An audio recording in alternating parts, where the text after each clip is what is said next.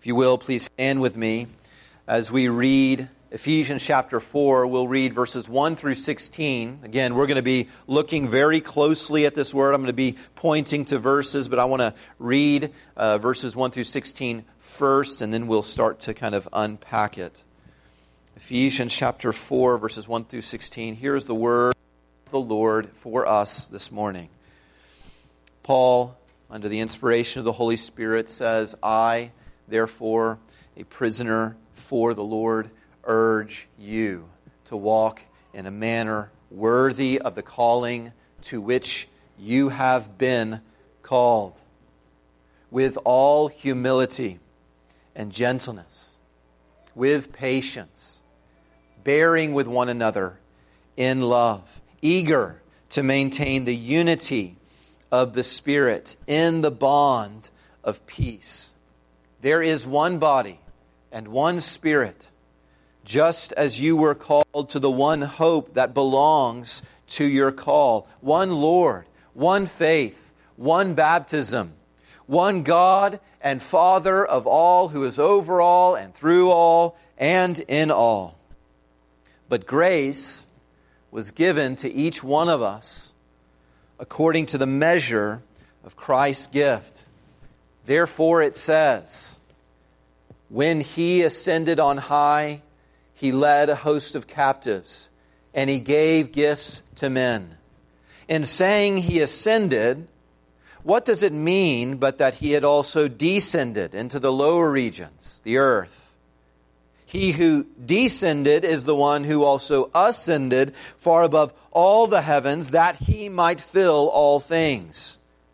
And He gave the apostles, the prophets, the evangelists, the shepherds and teachers, to equip the saints for the work of ministry, for building up the body of Christ, until we all attain to the unity of the faith and of the knowledge of the Son of God, to mature manhood, to the measure of the stature of the fullness of Christ, so that we may no longer be children, tossed to and fro by the waves, and carried about by every wind of doctrine, by human cunning, by deceit, by craftiness and deceitful schemes. Rather, speaking the truth in love, we are to grow up in every way into Him who is the head, into Christ, from whom the whole body, joined and held together by every joint with which it is equipped, when each part is working properly, makes the body grow so that it builds itself up in love. This is the word of the Lord. May He be honored in our listening to it. You may be seated. Our embrace of a new identity, Redeemer Church, is part of an effort to bring gospel clarity where God is common. But we're also doing this because we want to bring gospel clarity where the church is common. Church is so common. There are dozens of churches in this relatively small town. It is common to find this church, that church, whatever kind of church you want. It's here for you to choose from. Church is common. Church is common also in the sense that everyone I believe that I've met in this town is committed. At least they say they're committed in some way to a church. Now, you may be meeting other people. I remember, though, when we first moved into our house, walking down my street and knocking on doors and talking to people, every single one of them said that they were committed to a particular church. Church is common in our area. But I want us to ask a question and answer it with God's Word. Does my relationship with the church, does your relationship with the church fit redemption? Does it fit the idea that Jesus is a redeemer? Does it fit your relationship with the church? Does it match up with all that we learn about the gospel in Christ's redemption of sinners? Why does Redeemer Church approach church the way that we do? Why do we say things like membership matters? Why do we say things like membership is meaningful? Why do we call membership a covenant membership? And the sermon in one sentence is this. This is the gospel truth I want to get across through this sermon, is that the Redeemer buys us to belong to His church.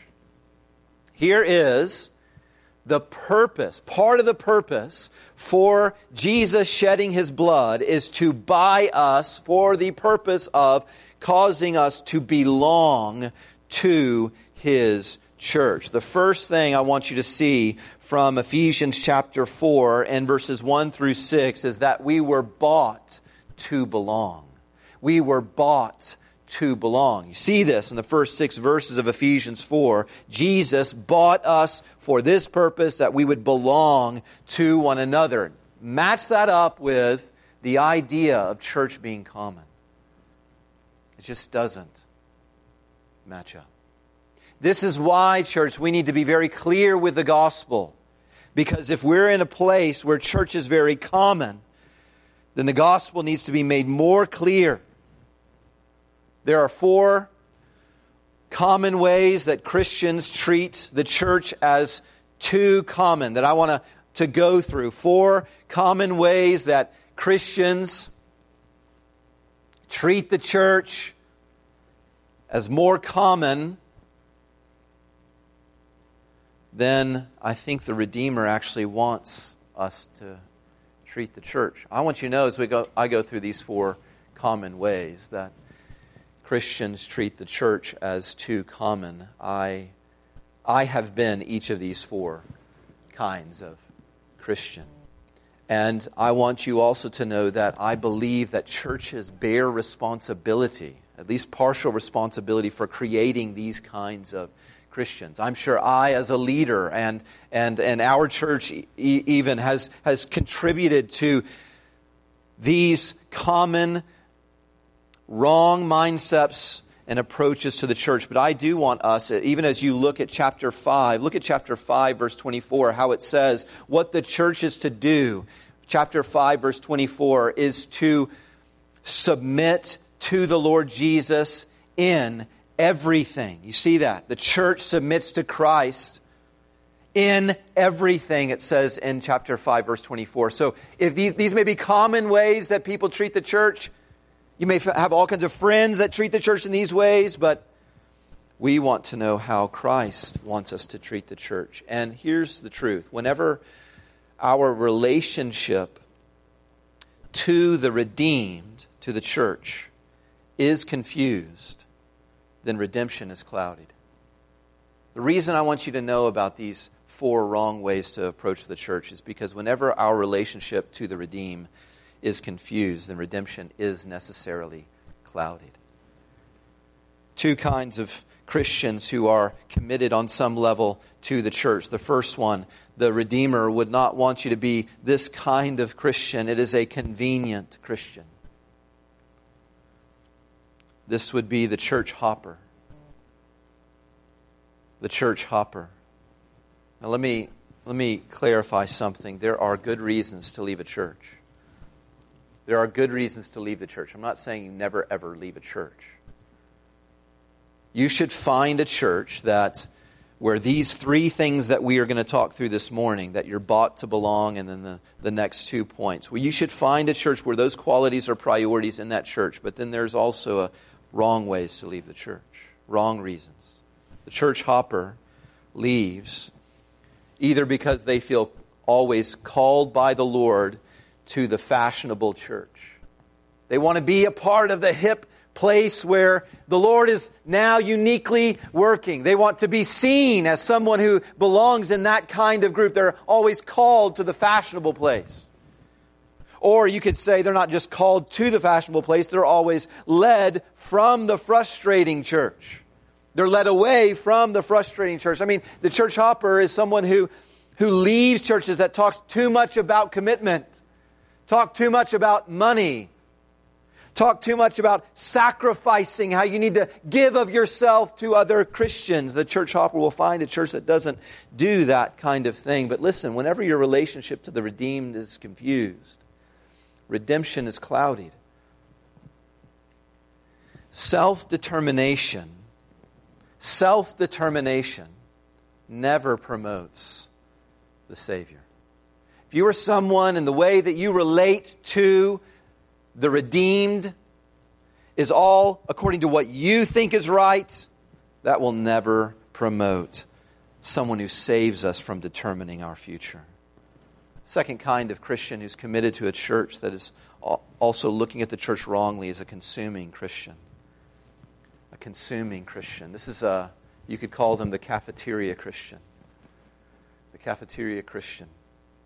I remember when I was in elementary school, and every once in a while, my mom would send me with $1.10. That's how much it cost back then to buy a lunch. I don't know what it costs now, but $1.10, and I get to go through the cafeteria line. And I was always a little bit frustrated with each of those days that I did this. I loved the main dish on Fridays because that was the taco salad, and they had this little sour cream thing that I always get, and I just love that so much. But I wish they had Thursday's taters. Thursday's mashed potatoes I really liked, but they don't ever have it on Friday. And I always wanted to have Monday's Bluebell ice cream sandwich. I never could get it all in one swoop of the cafeteria line. Well, cafeteria Christians, I want you to see how wrong this is. They fill their spiritual tray, and they're looking for nourishment. But the way they do it is they want this church's preaching, that church's music, this other church's small group ministry, this other church's community involvement. And so they just walk through and they pick up things that they like best about different churches. And they're just consuming. They're taking. And there's a variation to the consuming Christian. It's someone who is committed to whichever church will let them serve in the way that God has gifted them. They just chase the different opportunities for them to serve because they have this independent, private sense from the Lord that they need to be used in a certain way. Listen, it is possible for even your serving to be selfish, to be self-centered. And what is really scary about that kind of approach to the church is Jesus, He said, the greatest among you will be your taker. No. The greatest among you is not someone who takes from you. It's someone who serves. And if His followers are takers, listen, if Christ makes takers, then the good news of a giver will be lost. There's also two kinds of Christians who neglect the church. They're not committed to the church really in any way. And the first is the spiritual Christian. They take the cafeteria approach to their Christian life, but their cafeteria is not inside any church because organized religion is stuffy and empty. What they're about is relationship, and they want to nurture the relationship they have with the Lord, and they do that in whatever way that makes them feel closest to the Lord, whether that's outdoors or sitting on a horse or listening to their favorite podcast preacher. But I want to submit to you that it would be difficult for the people who are suspicious of man-made religion, the people who are suspicious of man-made religion, and therefore they go against organized religion, how can they guard themselves against making a religion with their relationship? The second kind of Christian who neglects the church in a way that the Redeemer is not honored is the slighted Christian, the slighted Christian. And here, I think we should have much sympathy for people who've been hurt by the church. They feel slighted by the church. They have experienced the hypocrisy they've seen in churches, and so they just say, I'm done with it. But I don't know for them how they guard themselves against self-righteousness, saying, I'm righteous, all of those other people aren't, and they're not going to make me dirty. They're not glorifying the righteous one if they are being self-righteous themselves. Church is common to the second group of people who neglect the church in that church is unnecessary. So you hear this phrase, it's so common, I don't need to go to church to be a Christian. Well, I think that thought confuses birth with living. That kind of thought confuses birth with life. That kind of thought confuses becoming with being. How do I become a Christian is a different question than how do I be a Christian. Just like you do not have to eat right this second to be alive. But you do have to eat to live. There are few things that are necessary for salvation. There are few things that are necessary for salvation that we need to do to become a Christian. There are lots of things that are necessary for discipleship.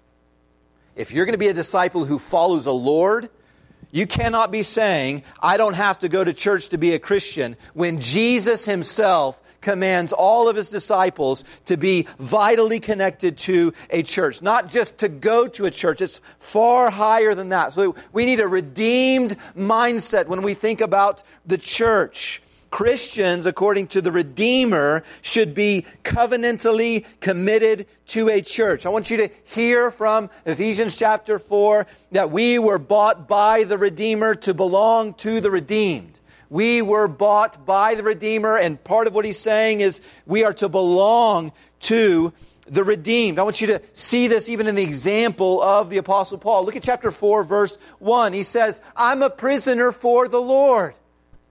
How did he become a prisoner? He's like in a prison when he writes this. How did he get there? From preaching to the church.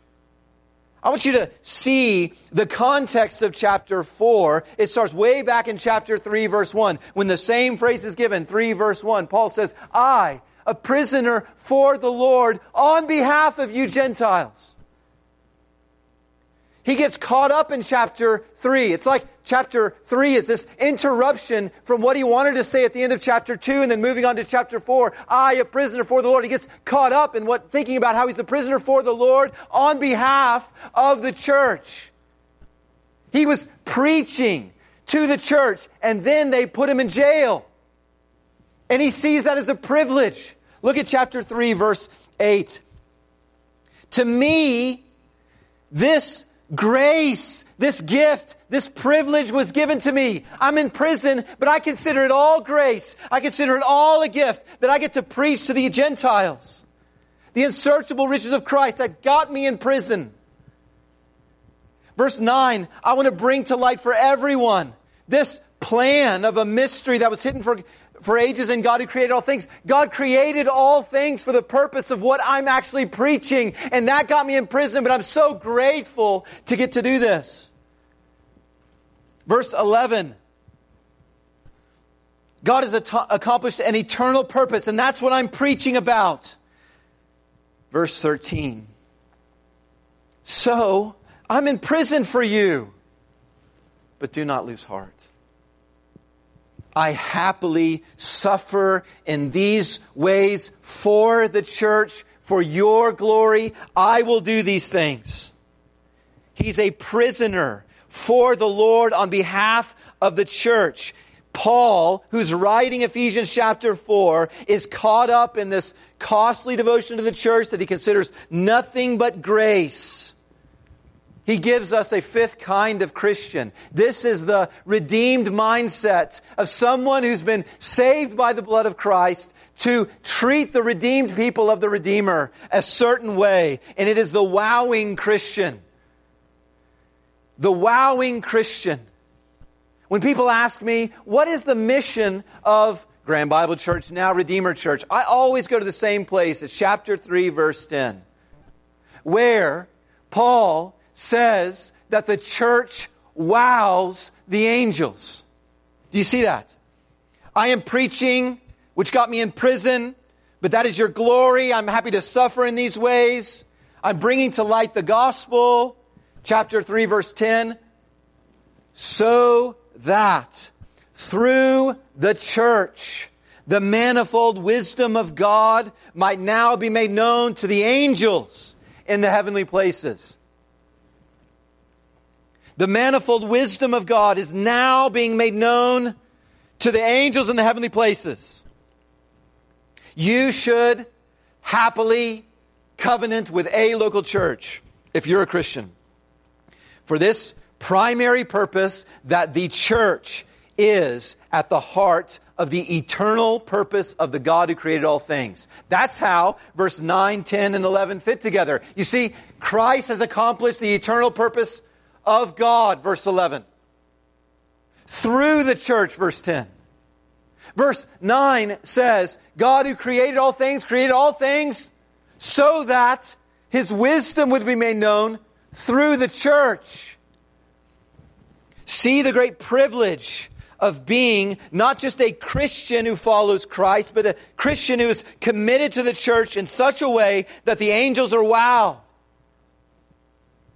I want you to consider these ancient, observant creatures. How much have the angels seen? Maybe they were there whenever the Milky Way burst into being out of nothing just by the word of God. Surely the angels were witnessing that global rainstorm that killed everyone except for Noah and those who were in the ark with him. They witnessed the glory of God on display in destroying sinners. And they were there when God plagued all of the gods of Egypt. And they were there when they saw mighty Pharaoh and all his armies back the people of God up against the Red Sea. They saw Moses raise his staff and God part the Red Sea and the people of God walk through dry land. And the moment they got safe, God caused the waters to come back together and crush the king of the world. Those angels were there when they saw the Son of God leave the presence of God and their own worship as a virgin conceived. They saw the Son of God gasp for breath, cry, grow, learn to talk, learn to walk. They saw the people who depend upon that God-man for every breath, every beat of their heart. They saw those people reject Him. They saw Him even get killed on a cross. They saw the Son of God not lash out and call the legion. They were ready to go to His defense. They never did it. He never called them. They saw all of that. What makes the angels wow? Paul tells us what makes the angels wow. What is it that makes the angels confess? Out of all that we have seen, now all of a sudden we see that God is more wise than we imagined. Some people maybe are in those improper relationships with churches because they're bored. They're bored with churches. For the same reason that the angels are bored with some churches. Because churches are filled with selfish, unforgiving hypocrites. In other words, the angels are bored because they are witnessing in churches what is common in the world. They see that and they say, that's boring. That doesn't wow me. But, church, listen. This is the church we want to be. The kind of church that wows the angels in chapter 3, verse 10. When a sinful people, we are sinful people, when we covenant together and we do not give up on one another. When we turn from what we want to do what Jesus says, when we as a church forbear with the annoying habits that each one of us brings into every one of these relationships, When the angels are looking down and they see people really forgive and not leave, really forgive hurtful words and hurtful actions, the angels testify, now God has outdone himself. Look at the church. The blood of Jesus has done what nothing else in this world we've ever seen. Nothing could do this. Christ Jesus has accomplished the eternal purpose of God by making this people. So you see, the church is not common at all. In any way is the church common. Imagine, therefore, Redeemer Church. Imagine and pray for this kind of church. Pray that the blood of our Redeemer would make this kind of impact on an imperfect people. Pray that the angels would, wow, I can't believe what Jesus is doing there. You see that in chapter 4 when Paul is still caught up with this vision. Chapter 4, verses 1 through 3, he says, I, a prisoner for the Lord, I'm urging you to walk in a manner worthy of that calling, of wowing the angels. Notice how you do it. Verse 2, you've got to be humble with one another. You've got to be gentle with one another. You've got to be patient with one another. The blood of Christ will give you this. You've got to bear with one another in love. You've got to be eager, verse 3, to maintain the unity of the Spirit and the bond of peace. And then in verses 4 through 6, you see the oneness, the unity. Not just a bunch of different people pursuing their different dreams, but one body, the church, one Spirit, one Lord, one faith, one baptism, one God and Father of all. He is over all, through all, and in all, and we see Him in our unity. All who were bought by the blood of Jesus belong to the buyer. You belong to Jesus if you are a Christian. And you also belong to those He has bought. The Redeemer buys us to belong to His church. Point number 2 is that we were bought to build. You were not just bought to belong. You were bought to build. Christian. Notice in verses 8 through 10 the gospel. Therefore, when He ascended on high, He led a host of captives and He gave gifts to men.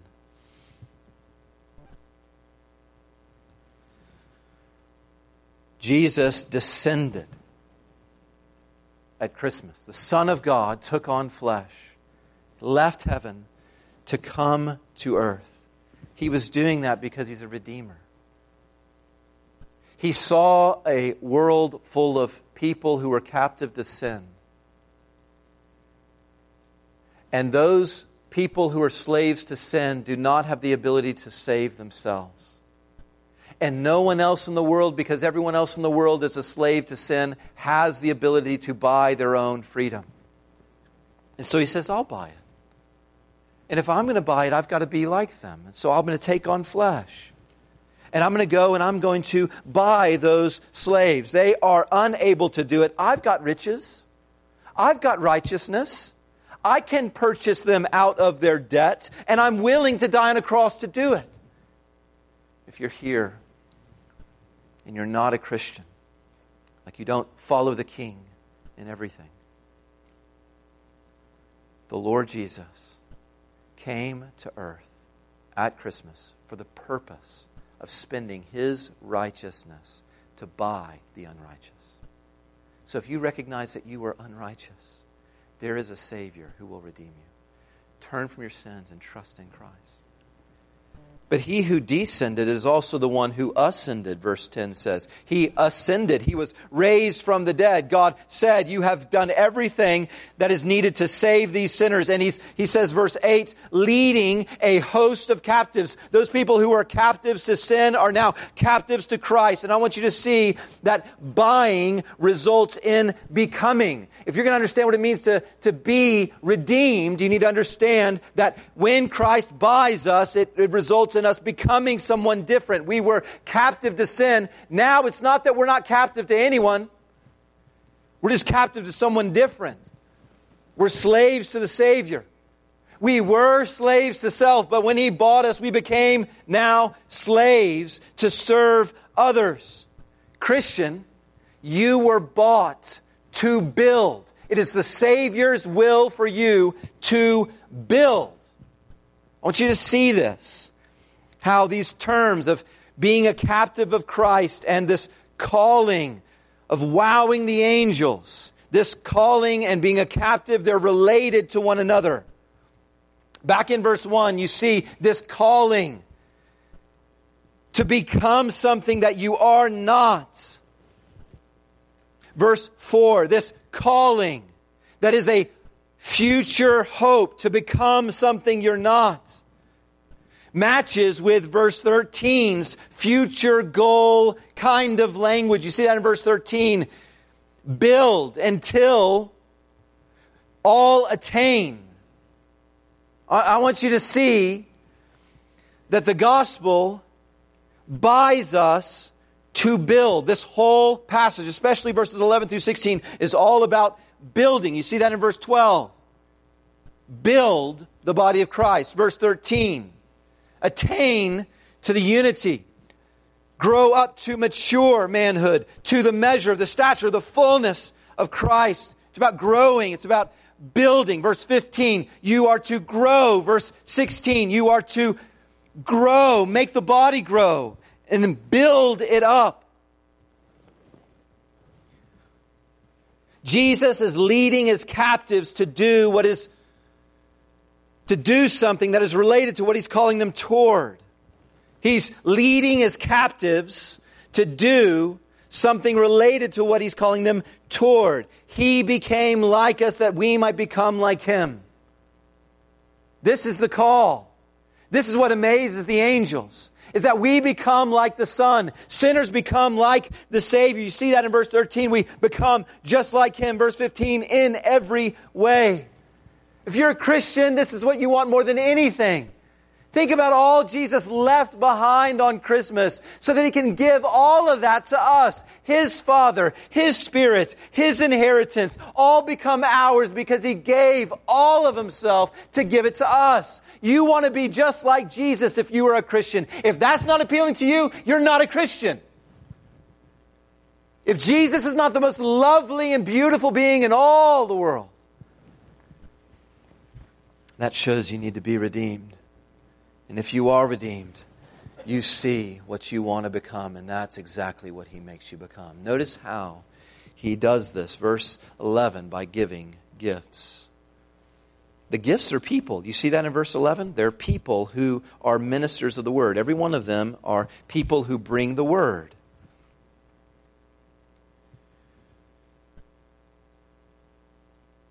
Verse 13, we become just like Him when we understand the faith and the knowledge of the Son. The truth is so very important, he says in verse 15. That's why you preach the truth to one another, because we become like the Redeemer by the revelation of the Redeemer. If this is what you want, this is the way it happens. We become like the Redeemer by the revelation of the Redeemer. Becoming like Jesus happens when all, look at verse 13, all believe the singular truth about Him. I haven't spent much time talking about how important the Bible is to our church. I hope it's just obvious in the way that we treat the Bible whenever you gather with us. We don't need the Bible in our name to say that the Bible is something we revere. We do. We hold it up and we say, look, this is the Word of God. You should believe it. Verses 14 through 16, Paul is saying, walk in a manner that's worthy of your calling. What I want you to see is that unity in the church in verses 1 through 6. It serves a greater purpose. It serves a greater purpose in verse 13. It's to bring about the unity of the faith. That we would all believe the truth, the singular truth. There's lots of other versions to it, but the singular truth about who Jesus is. We might experience Him. So Christian, listen. You and I are not to use the church until you attain to Christ-likeness. You see that in verse 13? Look at the actual words. We are not called to use the church until you or I attain to maturity. No, that's not what it says. It says the King is calling you and me to serve His church, not use His church, but serve His church until we all attain to the calling of becoming like Christ in every way. Redemption means that the Redeemer's blood buys us from sin and self. If you are redeemed, you've been bought from the sinful focus of yourself. That's what redemption does. It saves you from sinfully always just focusing on yourself. Do you see that? It's not that we are called to build ourselves up in Christ, and the church is convenient to that. It says we are to be built up in Christ by others, and we are to build up others in Christ. Self is put away. So does our church approach church in a way that reinforces redemption? Or do we undermine redemption by the way that we approach church? There's a way to approach church that undermines this and just promotes the self. Here's a periodic question you can ask yourself as kind of a checkup on your spiritual health in terms of your redemption. Does my lifestyle with the church show that I've been bought from myself? Does my lifestyle with the church show that I've been bought from a sinful focus upon myself? And there's a way to go about church that does not show that. Let me give you two questions that will help you actually be honest with yourself in answering that question. The first one is, am I being carried away from Christ, or am I growing up in Christ? This comes from verses 13 through 16. Am I being carried away from Christ, or am I growing up in Christ? It doesn't matter what you think is happening. This tells you how it happens. Those who are growing in Christ are, verse 11, sitting under gifted teachers. They sit themselves regularly under gifted teachers. They are the ones who grow in Christ. Verse 15, the ones who grow in Christ are those who are listening to the truth, not just by gifted teachers, but spoken by the members of their church. You see that? And everyone else is in verse 14. Everyone else is in verse 14. And the people in verse 14 are being carried away. They've got their own clever doctrines about who God is. Can't convince them otherwise. They're being carried away by the deceitful schemes. I think in Ephesians that's a clear reference to the devil. He knows how you should grow, and he knows how to carry away. Who do you think really is the one who wants you in a church where the pastors and the people preach to you? And who is the one who actually doesn't want you in there? It's the enemy of your soul. Second question that will help you answer whether your lifestyle with the church shows that you've been bought from yourself is, listen, am I watching children drown? Or am I working to mature the redeemed? That's very graphic language he uses in verse 14. Am I watching children drown? Or am I working to mature the redeemed? Verse 12, we should look to pastors to equip us so that we can build up His body, His church, until we all experience verse 13 of becoming like Christ and growing up in Christ, so that we all would not experience verse 14. Are you making sure verse 14 is not happening? I want you to see your calling. I want you to see what's at stake. Verses 15 and 16 says rather. Rather. You're either doing verses 15 and 16 or you are doing verse 14. If you're not doing verses 15 and 16, speaking the truth in love to your body, your church, your we, then you are guilty of verse 14, which says you are watching infinitely valuable souls drift away into hell. You need to know this about Redeemer Church. We understand that our mission is to mature the redeemed. We are to mature, make them just like Christ in every way. And we also understand that that mission applies to those who are not yet redeemed. This has to apply to those who are not yet redeemed because they too are drifting away into deception. That's why verse 11 says that Christ gives evangelists. We are to do the work of evangelism to those who don't know the gospel. Pray that we would not overlook anyone who is drowning in deception, especially not anyone in the church. Verse 16. If the redeemed are not going to drown, but instead are going to mature, notice verse 16, each and every. See that? Each and every.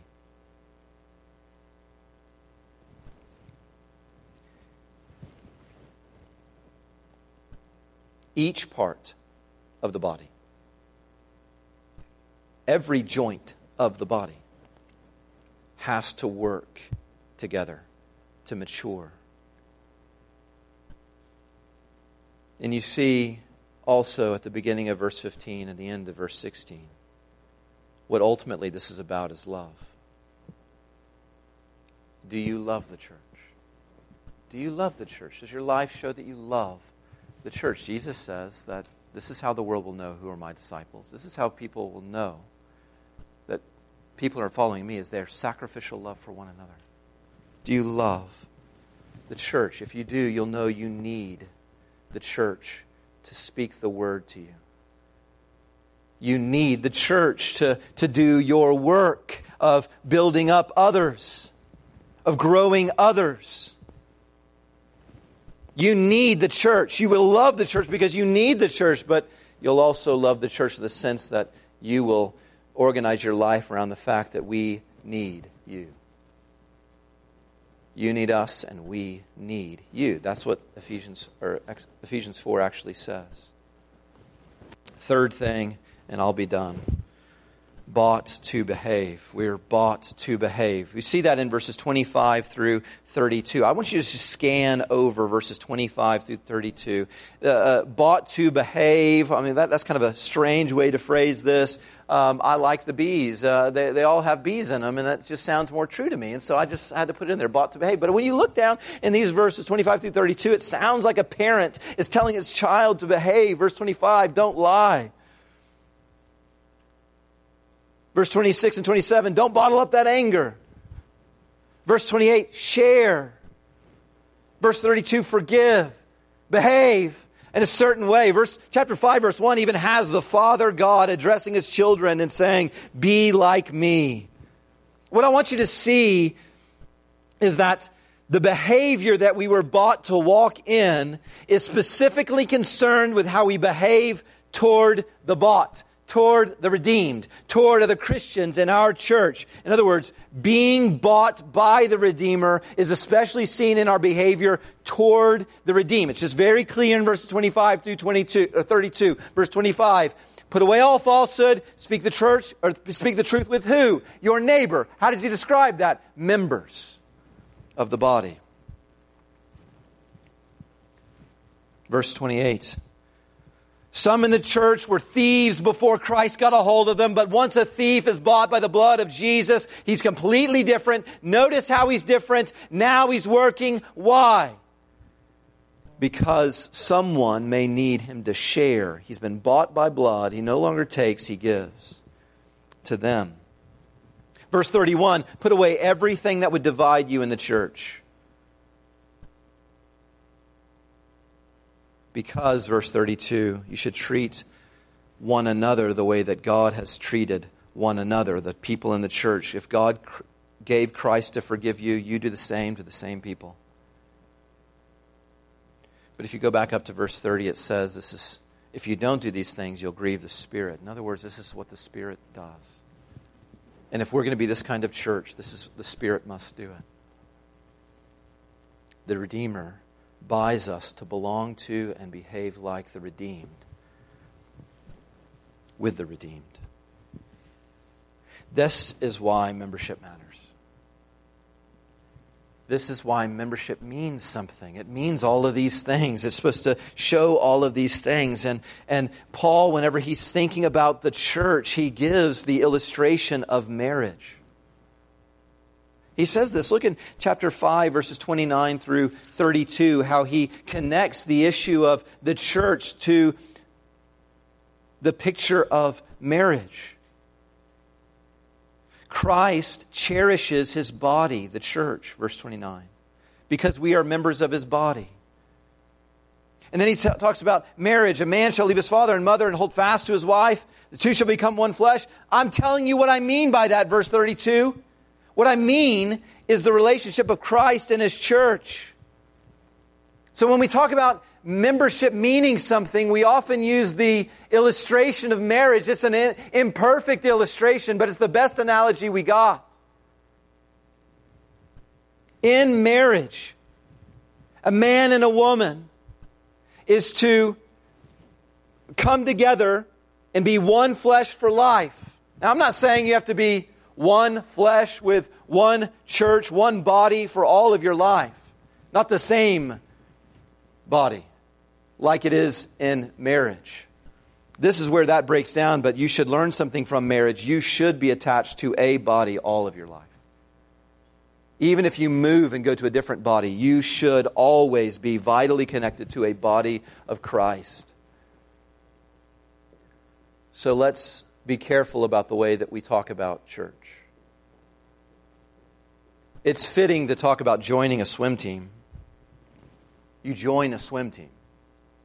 What you do when you join a swim team is you're making some sort of commitment. I'm going to practice with them. I'm going to try to help that swim team prosper. You join a swim team. You also attend a monthly book club. That's something you attend. It's this commitment, but it's kind of a temporary thing. It's based upon common interests.